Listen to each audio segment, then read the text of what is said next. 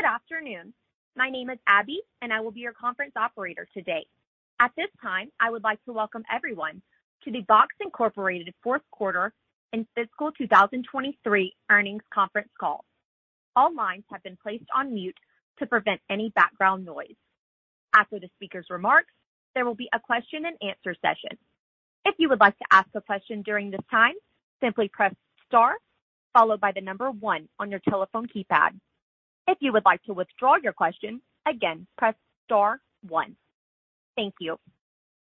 Cynthia Hiponia, Vice President of Investor Relations, you may begin your conference. Good afternoon, and welcome to Box's fourth quarter and full year fiscal 2023 earnings conference call. I'm Cynthia Hiponia, Vice President, Investor Relations. On the call today, we have Aaron Levie, Box co-founder and CEO, and Dylan Smith, Box's co-founder and CFO. Following our prepared remarks, we will take your questions. Today's call is being webcast and will also be available for replay on our investor relations website at www.box.com/investors. Our webcast will be audio only. However, supplemental slides are now available for download from our website. We'll also post the highlights of today's calls on Twitter at the handle @BoxIncIR. On this call, we will be making forward-looking statements, including our Q1 and full year fiscal 2024 financial guidance and our expectations regarding our financial performance for fiscal 24, fiscal 25, and future periods, including free cash flow, gross margins, operating leverage, future profitability, net retention rates, remaining performance obligations, revenue and billings, and the impact of foreign currency exchange rates, and our expectations regarding the size of our market opportunity, our planned investments, future product offerings, headcount targets, and growth strategies, our ability to achieve long-term revenue, operating margins, and other operating model targets, the timing and market adoption of and benefits from our new products, pricing models, and partnerships, our ability to address enterprise challenges and deliver cost savings for our customers, the impact of the macro environment on our business and operating results, and our capital allocation strategies, including potential repurchase of our common stock. These statements reflect our best judgment based on factors currently known to us, and actual events or results may differ materially. Please refer to our earnings press release filed today and the risk factors and documents we file with the Securities and Exchange Commission, including our most recent quarterly report on Form 10-Q, for information on risks and uncertainties that may cause actual results to differ materially from statements made on this earnings call. These forward-looking statements are being made as of today, March 1st, 2023, and we disclaim any obligation to update or revise them should they change or cease to be up to date. In addition, today's call, we will be discussing non-GAAP financial measures. These non-GAAP financial measures should be considered in addition to, and not as a substitute for or in isolation from, our GAAP results. You will find additional disclosures regarding these non-GAAP measures, including reconciliations with comparable GAAP results, in our earnings press release and in the related PowerPoint presentation, which can be found on our investor relations page of our website. Unless otherwise indicated, all references to financial measures are on a non-GAAP basis. With that, let me hand it over to Aaron. Thanks, Cynthia, and thank you all for joining the call today. We had a strong year at Box, exceeding a $1 billion annual revenue run rate on a quarterly basis and delivering a healthy balance of revenue growth and increased profitability.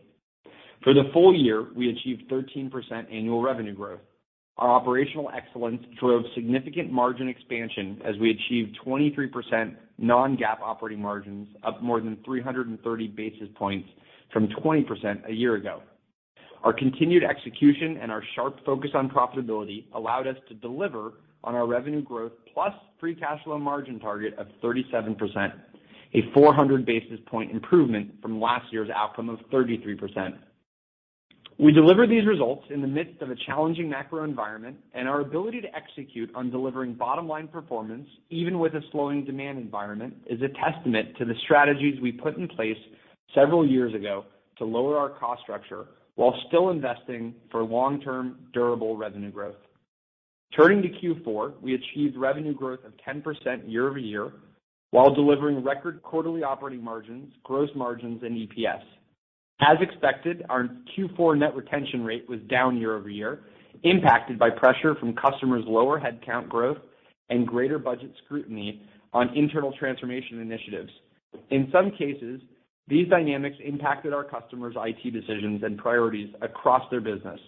And this dynamic included some deals pushing out or deals getting incrementally smaller than anticipated, leading also to a softening in billings as we exited FY23. Even with this added macro pressure, our platform remains top of mind and extremely relevant for customers as they look to secure their most important data, drive up productivity, or retire legacy IT systems and simplify their IT stack.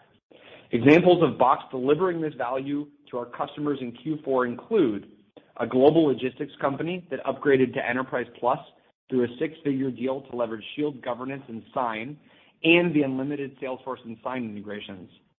With Box's additional security and e-signature capabilities, the company expects to see significant cost savings while improving employee productivity by eliminating the need for multiple solutions. The medical research center that purchased Enterprise Plus in Q4 will be retiring their legacy ShareFile environment as well as other systems to reduce cost and complexity while increasing their security posture with Box. This move also sets up Box for additional expansion when a new research facility opens next year. As I continue to speak with CIOs and CEOs in a wide range of industries, their digital transformation imperatives remain focused on enabling productivity across their business, especially in a hybrid work environment. They're working to optimize their spend and simplify their IT stack as they move more to the cloud, and most importantly, ensure they're dealing with a number of challenges in data security and compliance ranging from ransomware threats to data leak challenges. At the center of these challenges is how enterprises work with their content. Fragmented content architectures have led to greater security risks, lower productivity due to complex tools and limited ability to automate anything, and too many overlapping or legacy solutions with significant IT management overhead. We know that our Content Cloud is best positioned to help customers solve this challenge. Our platform enables our customers to drive up productivity in their organization, simplify their IT stack and optimize spend, and protect their most important data from a wide range of threats. And we continue to solve these challenges for customers with even more innovation in Q4, such as releasing key enhancements to Box Shield, adding new authentication and verification controls to our platform to provide customers with greater protection against unauthorized account access. We launched the public beta version of Box Canvas, our virtual whiteboarding solution, and we continue to integrate deeply across the SaaS landscape with the delivery of new enhancements to the Box for Salesforce integration on the Salesforce App Exchange. And we're just getting started. As I look forward into FY24, we will be going deeper on our 3 major pillars of differentiation.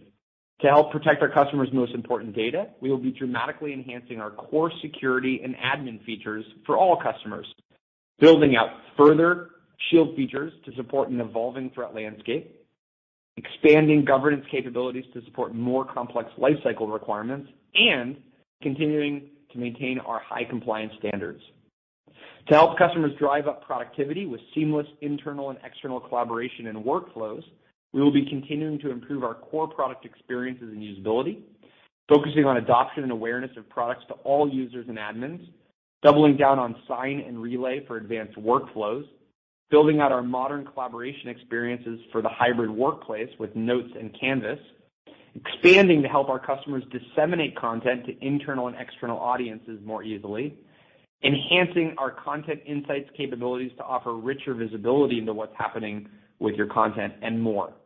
With our platform, we will continue to focus on connecting content across all our customers' IT systems, making Box the single source of truth for content in the enterprise, and we'll continue to enhance our critical partner integrations like Cisco, Google, IBM, Microsoft, Salesforce, ServiceNow, Zoom, and many others, while also further building out the tools for customers to build applications on Box. We will also be further building out our security ecosystem, driving enhanced partnerships across the wide range of security partners like IBM, Okta, Palo Alto Networks, and Splunk. With our Content Cloud, we have built the defining company that helps enterprises store, secure, automate, collaborate, sign, digitize, analyze, and gain insights from their most important information. We know that our customers' most important data resides in their content, It's their contracts, their movie scripts, their marketing campaigns, critical research reports, project plans, and more. The recent breakthroughs in AI and large language models enable a new universe of use cases that we can also solve for customers. Building on Box Skills, our framework that applies best-of-breed AI technologies from leading providers to our customers' content in Box, we see all new use cases for enterprises to generate more value from their content when it's in Box. As an example, being able to query Box for the risky clauses of a particular contract, synthesize a research report for key insights or summarization, quickly find the answer to a sales prospect's question from a document, extract key metadata from an invoice without any pre-training, and much more. This vision will take time, but we expect the digitization of content combined with AI will bring us exciting new product opportunities in the future. Now, turning to go-to-market. We continue to enable more new and existing customers to recognize the full value of the Box platform with increased adoption of our multi-product offerings in Q4. Enterprise Plus, our latest Suites offering, was over 90% of our Suites sales in large deals, with Suites now representing 72% of deals over $100,000, up from 65% a year ago. We saw continued solid Suites attach rates in large deals across all geographies. Our Q4 customer expansion and new wins with Enterprise Plus include a multinational healthcare company that became an Enterprise Plus customer through a six-figure upsell, enabling them to use Box Zones to meet in-region EU storage compliance requirements, roll out Shield to safeguard their collaboration with partners, and leverage Box's GxP compliance to accelerate validation of complex use cases. A leading global manufacturer that chose to go wall-to-wall with Box with a six-figure Enterprise Plus deal as well. With Box, they will be able to integrate across their current tools like Microsoft Teams, O365, and RingCentral, and execute some of their most mission-critical business operations, including contract management and R&D and sales approval workflows, while also fulfilling regulatory compliance requirements. We recently held our global go-to-market kickoff, and the team is fully energized to go tackle the opportunity ahead of us. Throughout FY24, we plan to continue to focus on ensuring our over 100,000 customers get the most value out of Box and continuing to focus on moving more of the customer base into Enterprise Plus. Our programs across go-to-market are all about doubling down on our land, adopt, expand, retain motion through our digital engine, inside and field sales efforts, working with key strategic system integrators and technology partners, applying more focus to our key international geographies, as well as going deeper in key industries like financial services, life sciences, healthcare, public sector, and more. Finally, over the past year, we have been executing on our strategy to drive long-term sustainable growth while also delivering continued operating margin improvements. As we began to see the impact from the challenging macro, we adapted to the environment and continued to deliver significant gross and operating margin expansion. Even amidst the ongoing macro dynamics, which may pressure top-line results at times, we remain focused on continuing to deliver bottom-line improvements. We are driving efficiency across the business, making ROI-based decisions across every area of investment from product to go-to-market initiatives, continuing to improve our gross margin by fully moving into the public cloud, and driving operational excellence in everything we do.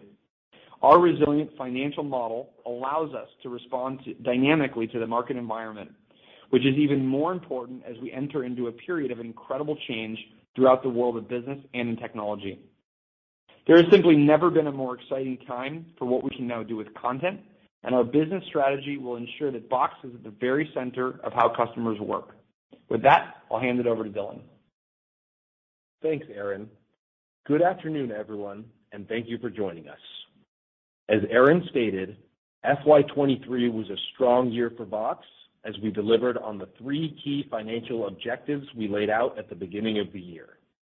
We accelerated annual revenue growth on a constant currency basis, expanded operating margins significantly, and optimized shareholder returns through a well-executed capital allocation strategy. Additionally, we are very proud of the strong cash flow margin expansion we delivered in FY23. In FY23, we delivered annual revenue of $991 million, up 13% year-over-year, or 17% in constant currency, and in line with our initial full-year guidance despite experiencing significantly greater currency and macroeconomic headwinds than we initially anticipated.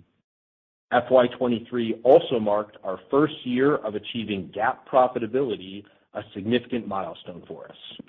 We expanded our non-GAAP operating margin by 330 basis points to deliver 23% operating margin, a full percentage point ahead of our initial expectations. We generated $238 million in free cash flow, a 40% increase year-over-year. Finally, we achieved our target of delivering revenue growth plus free cash flow margin of 37% in FY23, demonstrating the resiliency of our financial model amidst a challenging macroeconomic environment.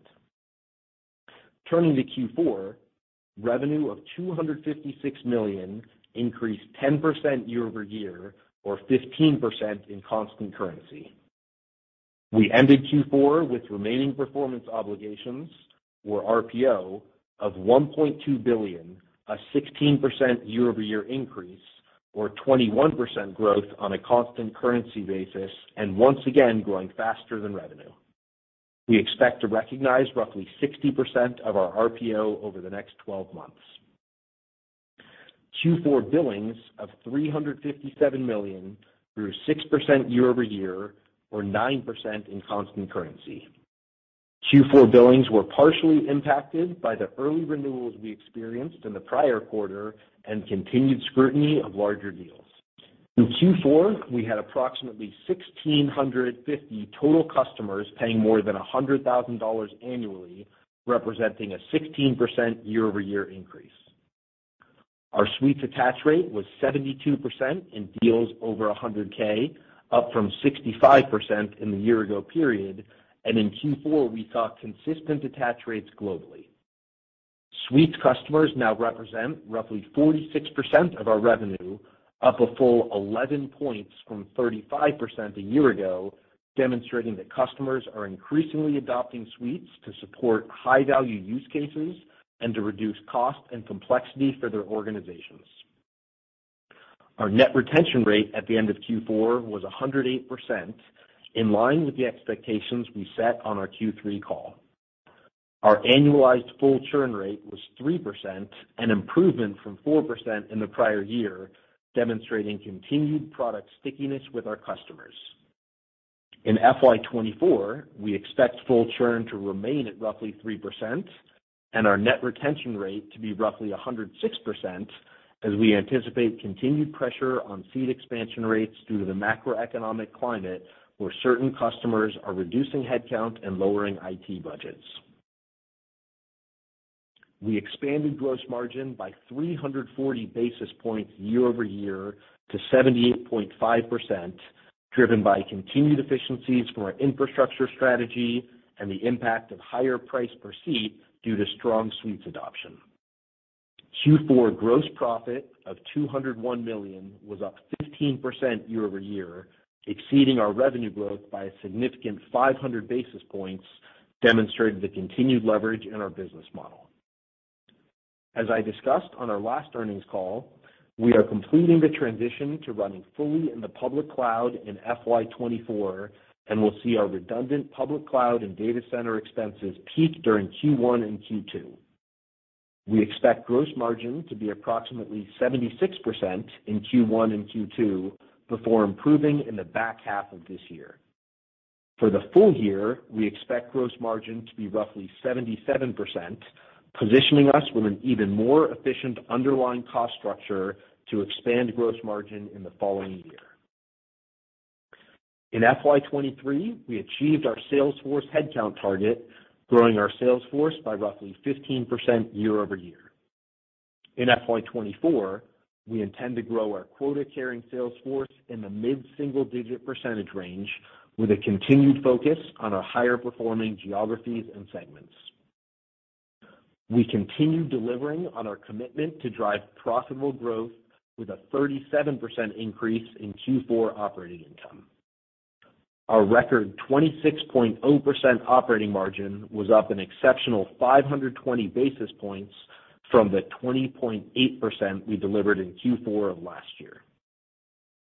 We delivered 37 cents of diluted non-GAAP EPS in Q4, above the high end of our guidance, and up 54% from 24 cents a year ago, despite a negative impact of 5 cents from currency headwinds. I'll now turn to our cash flow and balance sheet. In Q4, we generated strong free cash flow of $75 million, representing 124% growth from $33 million in the year-ago period. In Q4, we delivered cash flow from operations of $92 million versus the $49 million in the year-ago period. Capital lease payments, which we include in our free cash flow calculation, were $11 million, down from $12 million in Q4 of last year. Let's now turn to our capital allocation strategy. We ended the quarter with $462 million in cash equivalents, restricted cash, and short-term investments. In Q4, we repurchased 300,000 shares for approximately $9 million. For the full year, we repurchased 10.2 million shares for approximately $267 million. As a result, we have reduced our total diluted shares outstanding by more than 3% since last Q4. Our disciplined equity management approach and location strategy are paying off, enabling us to reduce stock-based compensation as a percentage of revenue by roughly 200 basis points year-over-year in fiscal 23, despite significant headwinds from foreign exchange rates. We will continue to be prudent in our equity compensation practices. We remain committed to opportunistically returning capital to our shareholders and leveraging our strong balance sheet and increasing free cash flow generation to invest in key growth initiatives to drive long-term sustainable growth. As of the end of Q4, we had approximately $140 million of remaining buyback capacity under our current plan. With that, I would like to turn to our guidance for Q1 and fiscal 2024. We continue to see significant volatility in the FX environment even more recently. Given our international exposure, particularly in Japan, we expect FX to remain a headwind for us in FY24. At current spot rates, we expect a roughly 300 basis point headwind to revenue growth for the full year of FY24 on an as-reported basis. Due to the timing of when the dollar strengthened versus other currencies in which we do business over the past year, we expect to experience a 500 basis point headwind in Q1, with the impact becoming smaller throughout the course of the year. With respect to our FY24 expectations, we have factored in the current macroeconomic challenges into our guidance, and our current expectations are for this environment to persist throughout FY24. For the first quarter of fiscal 2024, as a reminder, there are 3 fewer days in Q1 versus Q4, which we estimate creates a sequential headwind of approximately $9 million to revenue and 250 basis points to operating margin versus the fourth quarter of FY23. We anticipate revenue of $248 to $250 million, representing 5% year-over-year growth. This includes an expected FX impact of approximately 500 basis points to our Q1 revenue growth rate. We expect our Q1 billings growth rate to be in the mid-single-digit % range on an as-reported basis, including an expected FX impact of approximately 500 basis points. We expect our Q1 RPO growth to once again be slightly higher than our anticipated Q1 revenue and billings growth rates. We expect our non-GAAP operating margin to be approximately 21%, representing a year-over-year improvement despite an approximately 200 basis point headwind from FX and our temporarily duplicative data center expenses. We expect our non-GAAP EPS to be in the range of 26 to 27 cents, representing a 17% year-over-year increase at the high end of the range and GAAP EPS to be in the range of -$0.04 to -$0.03. Weighted average basic and diluted shares are expected to be approximately 145 million and 154 million, respectively. Our Q1 GAAP and non-GAAP EPS guidance includes an expected impact from FX of approximately $0.06. Our Q1 EPS guidance also includes a roughly $0.01 headwind due to a one-time write-off related to real estate consolidation. For the full fiscal year ending January 31st, 2024, we anticipate our FY24 revenue to be in the range of $1.05 billion to $1.06 billion, representing 7% year-over-year growth at the high end of this range, or 10% on a constant currency basis. We expect FY24 non-GAAP operating margin of approximately 25%, representing a 190 basis point improvement from last year's result of 23.1%. We expect our FY24 non-GAAP EPS to be in the range of $1.42 to $1.48, up from $1.20 in the prior year. Our GAAP EPS is expected to be in the range of 17 cents to 23 cents. Weighted average basic and diluted shares are expected to be approximately 145 million and 153 million, respectively. Our FY24 GAAP and non-GAAP EPS guidance includes an expected annual impact from FX of approximately 14 cents. Our FY24 billings growth rate is anticipated to be roughly in line with revenue growth on an as-reported basis. We expect FX to have a negative impact of roughly 100 basis points on our FY24 billings growth based on current spot rates. Finally, we expect our FY24 revenue growth rate, combined with our increasing FY24 free cash flow margin, to be approximately 35% based on today's current spot rates. As a reminder, this includes the combined 400 basis point headwind from FX to revenue and billings we discussed previously. As we look forward to FY24 and beyond, it is important to note that our ability to navigate through a slowing demand environment while expanding profitability is the result of a multi-year strategy we began years ago to lower our cost structure while investing for long-term durable growth. We saw the benefits of these initiatives in our FY23 results, and our outlook once again calls for operating margin and free cash flow expansion in FY24. While we expect our revenue growth to continue to be pressured by the economic environment, in FY25 we expect to deliver a revenue growth plus free cash flow margin of 40 to 42%, with a greater weighting toward profitability improvements versus our prior expectations. We look forward to providing further details on our long-term financial model at our annual Financial Analyst Day in New York City on Tuesday, March 14th. The continued execution of our Content Cloud platform strategy and the discipline and focus of our Boxers will drive a healthy balance of revenue growth and margin expansion in the years to come. With that, Aaron and I will be happy to take your questions. Operator? At this time, I would like to remind everyone, in order to ask a question, press star, then the number 1 on your telephone keypad. We'll pause for just a moment to compile the question and answer roster. Your first question comes from the line of Steve Enders from Citi. Your line is open. All right, great. Thanks for taking the question here. I guess I just want to ask a little bit and start on the outlook and how you're thinking about both, 24 and 25. I guess within the assumptions that you're seeing currently, are you expecting for things to get worse here, or is it pretty much as expected? And then can we get a little bit more kind of details on, how much things have changed from a duration and maybe deal size impact versus kind of what you're expecting before?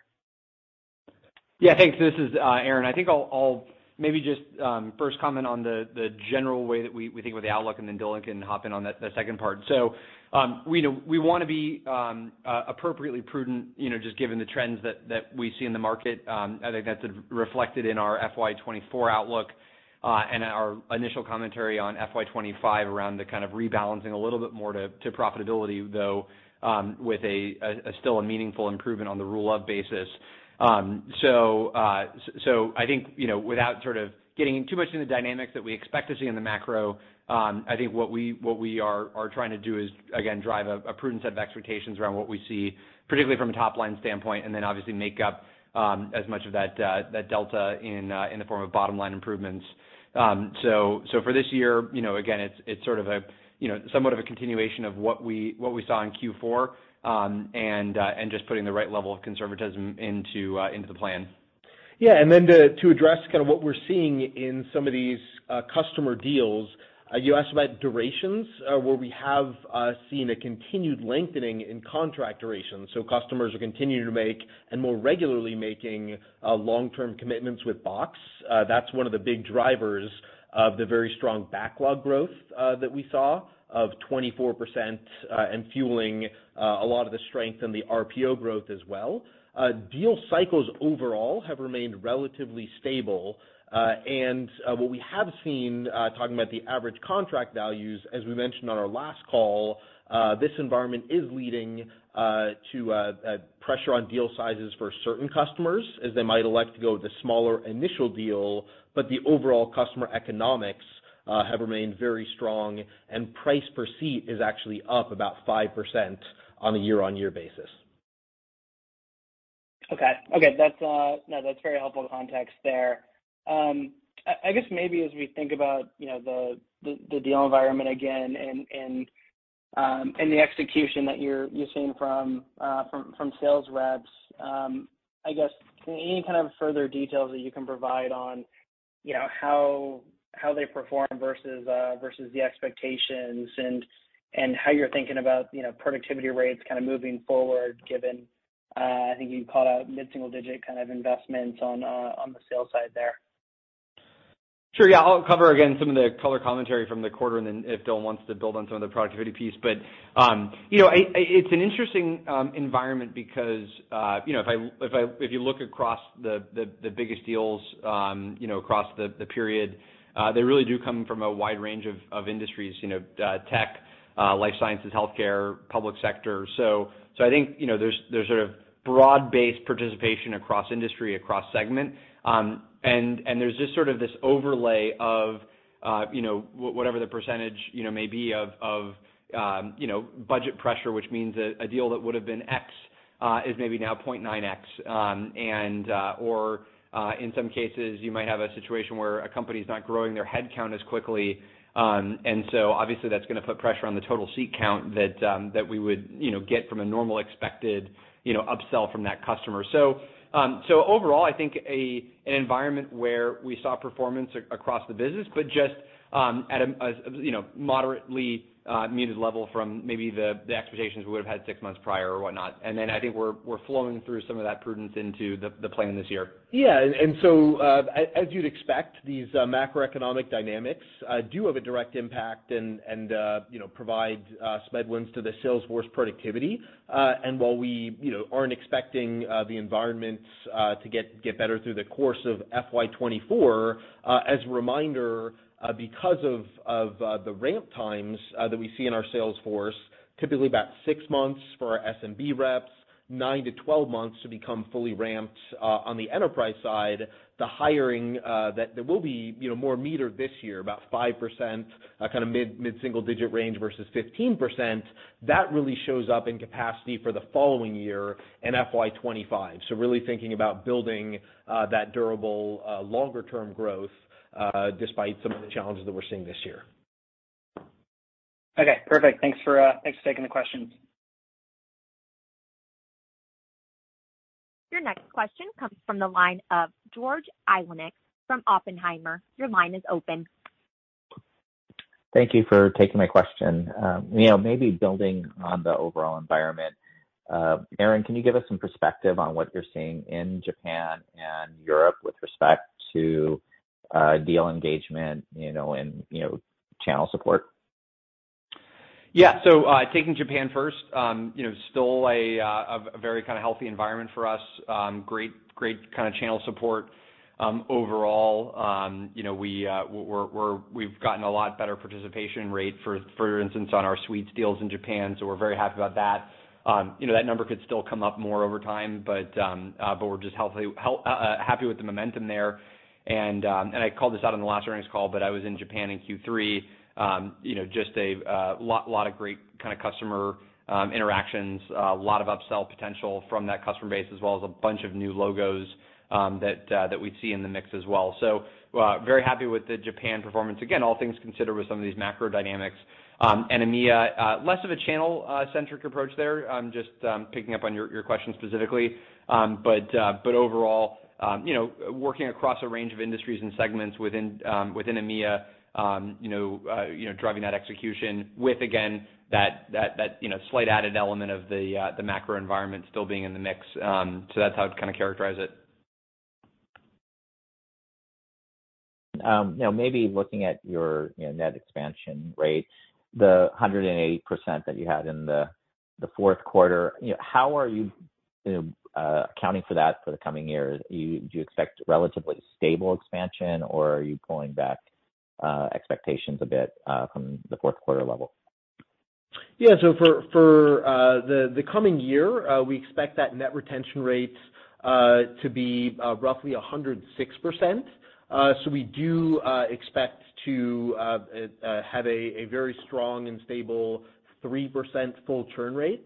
But that seat expansion that we had called out earlier, we do expect that to put some downward pressure driven by the economic environment, which is really what impacts the net retention rate going forward.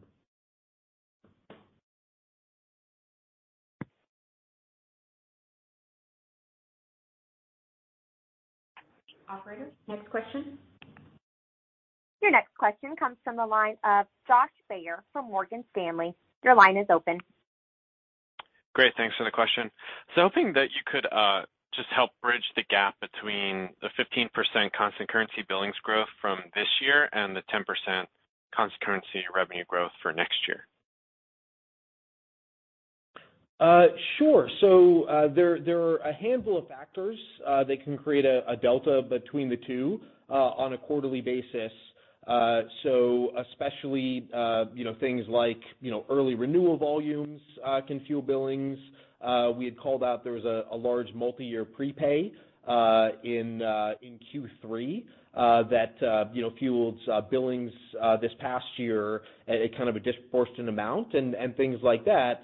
But then, part of it is also just thinking through, we saw, prior to some of the economic environment dynamics kicking in the first half of the year, saw, stronger billings outcomes on that side as well, kind of adjusting for those unusual factors that don't flow into revenue. So, while the two are fairly closely correlated, if you look at deferred revenue growth ending the year in constant currency was 10%, and that's tends to be a more closely aligned to the following year's revenue growth. Okay, that's helpful. And then wanted to ask in regard to the step down in some of those rule of targets. I guess FY24 maybe a little bit more straightforward given the revenue growth guide, the macro, and FX. Just wondering if you could add some more context for what that's saying about FY25 stepping down. Just thinking through, growth prospects that might be more positive in FY25 off of a lower FY24. Are you sort of incorporating macro into FY25? And really just wondering if there's other changes sort of beyond macro that's embedded in that rule of change for FY25. Yeah, so great question, and I'll kind of kick off and then let maybe Dylan build. But we're as we're navigating this environment, I think, and as everybody I think is talking to other other teams on this, it's always dangerous to sort of get into a position where you're guessing when a macro is going to change for the better. And so we're trying to sort of not be in a position where we're largely baking in too many assumptions on that front, as opposed to really putting out a framework that says, there's obviously a range of revenue growth rate outcomes. A lot of that will be seen this year in terms of what billings look like and what we see on the RPO front throughout FY24. That obviously flows into 25.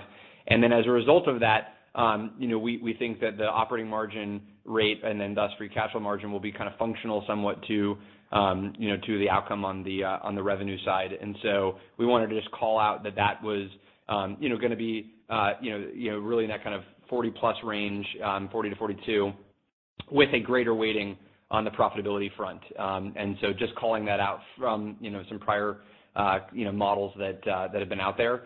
And so we still think that that's going to be a pretty meaningful uplift on a rule of basis, obviously getting us above the 40 mark.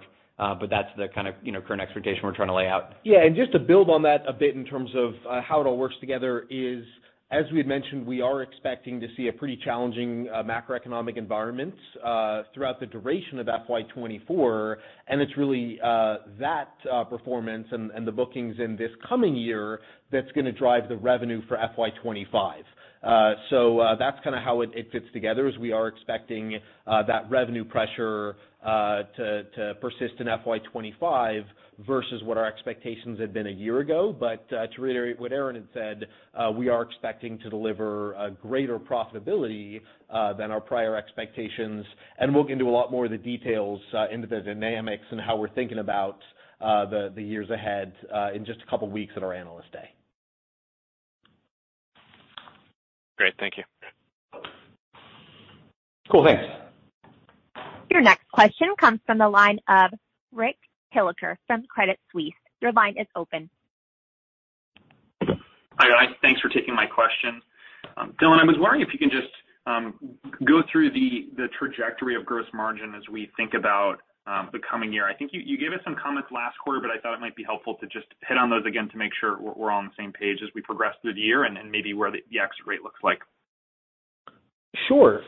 So we're expecting our gross margins driven by combination of the kind of peak duplicative data center expenses as well as FX impacts to be lower in the first half of the year, about 76%, and then in the back half to be in the high 70s.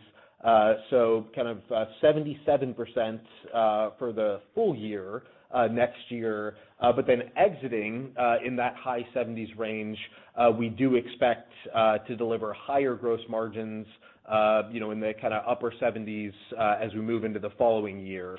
So really all about that trajectory heading into FY25 is where you'll really see the impact of the data center migration.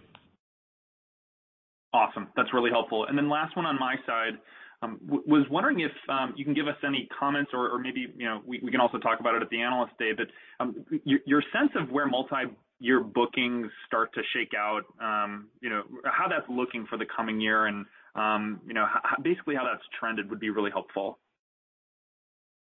Multi-year bookings.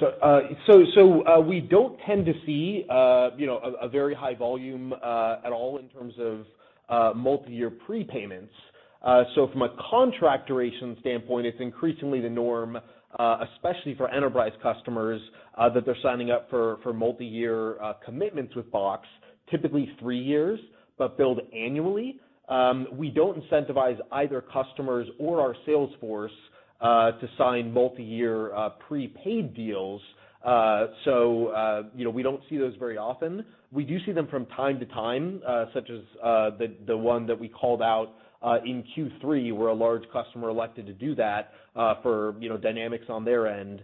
But we don't expect that to change in the coming year. So I would say the trend of seeing it being the standard that customers are signing multi-year agreements prepaid annually is what we continue to expect. So don't expect multi-year prepayments to be much of a factor in the coming year. Okay.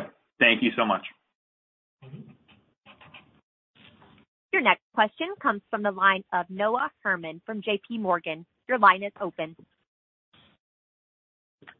Hey guys, thanks for taking our questions. Just any other incremental color you could provide on the global go-to-market kickoff you briefly mentioned, just to get a better sense of some of the key go-to-market initiatives heading into this year. And then just a quick follow-up. Thank you. Sure. Yeah. So we'll definitely kind of expose a little bit more on the overall go-to-market strategy at our analyst day. But yeah, the kickoff was super strong. We had our whole global set of go-to-market as well as the broader Boxer population kind of tune in and attend. And I think it's really all about aligning our go-to-market organization to the biggest trends and conversation that we're seeing with customers right now. And so when I talk to CIOs and CEOs and the broader team does, we tend to still see that these digital transformation initiatives are still very, very much kind of front and center in every organization. Every CIO and CEO is looking at how do they drive productivity, in particular in this kind of hybrid work environment, and with kind of a greater degree of automation or AI. We're seeing customers really, really focused on how do they get more leverage for their IT spend, and so how do they simplify their IT stack? How do they make sure they have more integrated platforms? And then finally, just data security remains very front and center for all of our customers. And so the kickoff, it's all about how do we align that set of conversations with our message and our strategy as we take that to our customers. So a lot of effort around how do we drive our Enterprise Plus deal motion, so getting more and more customers into our Enterprise Plus package. We have kind of great internal initiatives around new logo generation, in particular in larger enterprise segments. So we've been seeing a lot of great success there. How do we continue to drive the greatest amount of adoption on our product, whether that's kind of the core foundation product or even some of the newer initiatives that we've had in newer products. So really kind of a lot of the just kind of blocking and tackling and enablement of our go-to-market teams, but making sure that our message and our strategy is very, very tuned and very aligned to what we're seeing with customer conversations right now. Got it. That's really helpful. And then, it was touched on this a little bit briefly, but how can you sort of use large language models to really drive value for customers, and should we expect something in the near term? Thanks. Yeah, thanks. Obviously, a topic I'm personally very excited about. Can't get in any timing at the moment, or else obviously a bunch of teams internally will kind of freak out. So, but what I would say is, the general way to think about it is, if you take something like ChatGPT, that's learned, basically all of the words across all of the internet, and it ends up being this incredibly helpful assistant, using the language it's learned from everything. Well, one of the amazing use cases is, well, what if you could prompt that kind of model with existing data? And obviously we happen to help customers manage tens of billions of files and in particular a large amount of documents.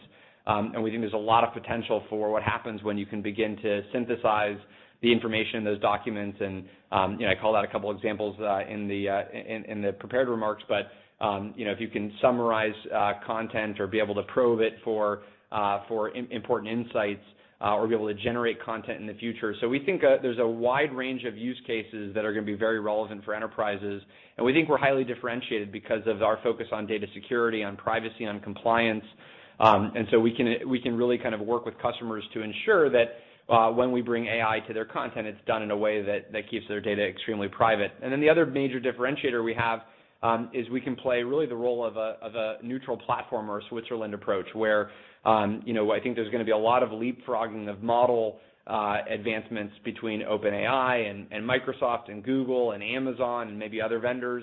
And so our ability to offer a range of technologies to customers, we think, puts us in a very advantageous position over the long run as customers think about having a future-proof architecture. So we're very excited. It's extremely kind of early, at least in this new wave. It's one that we're very prepared for because of our efforts around Box Skills. But stay tuned as we expose more about our plans here. Thank you. Operator, next question. Your next question comes from the line of Rishi Jaluria from RBC Capital Markets. Your line is open. Hi, this is Richard Poland on for Rishi Jaluria. Thanks for taking my question. Just kind of given the expectation around retention rates coming down a couple more points, can you help us kind of bridge where some of that contraction is coming from? Is it mostly on the seat side, or do you are you expecting to bake in some slower overall kind of upsell and cross-sell with the suites motion? No, so it really is primarily on the seat side. Fewer seats from an expansion point of view. We've seen, as mentioned, both very strong and stable retention of seats, as well as the kind of cross-sells, the adoption of suites and Enterprise Plus in particular. As we had noted, that was up a very strong 11 points year over year. So really pleased with the momentum there, and that's having a nice impact on the pricing as well. So when we think about the net retention rate, that kind of reduction is really coming primarily from seat volumes. Got it. That's very helpful.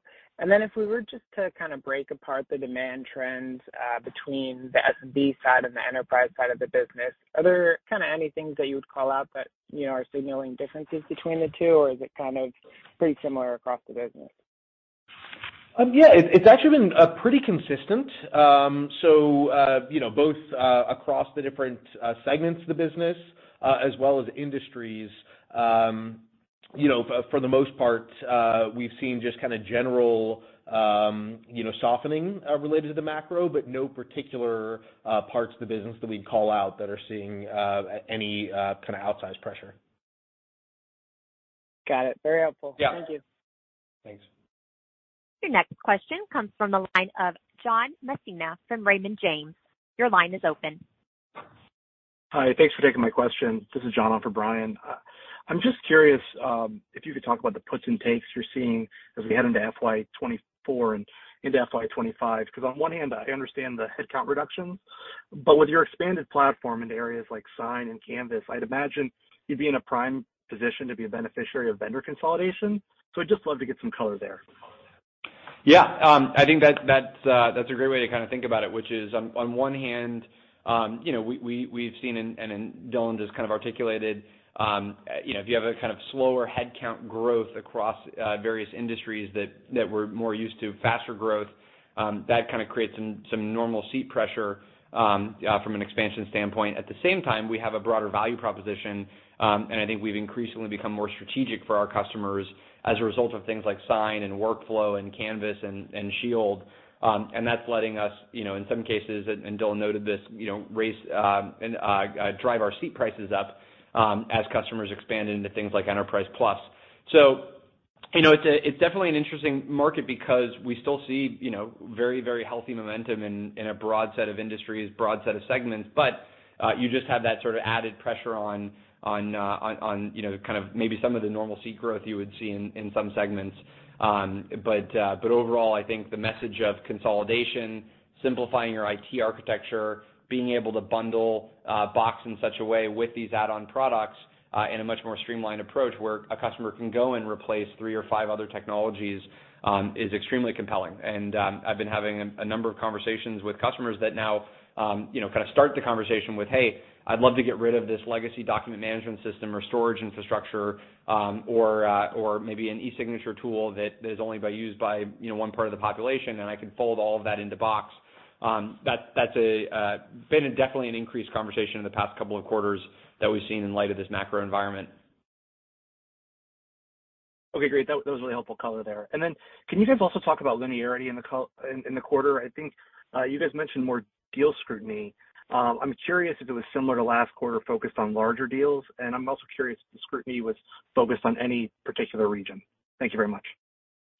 So I'd say that the linearity was fairly similar to what we typically see. We would describe the macro pressure kind of building, over the back half of the year incrementally.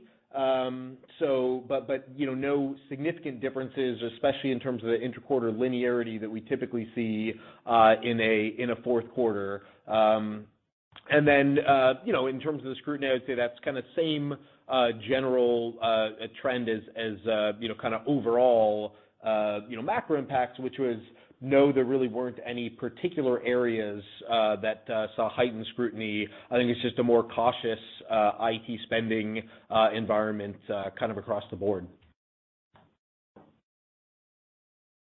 Thank you. Your next question comes from the line of Nick Mattiacci from Craig-Hallum. Your line is open. Hi, this is Nick on for Chad Bennett. Thanks for taking our questions. So at the Analyst Day last year, you talked about targeting more than 50% of your revenue coming from suites in FY25.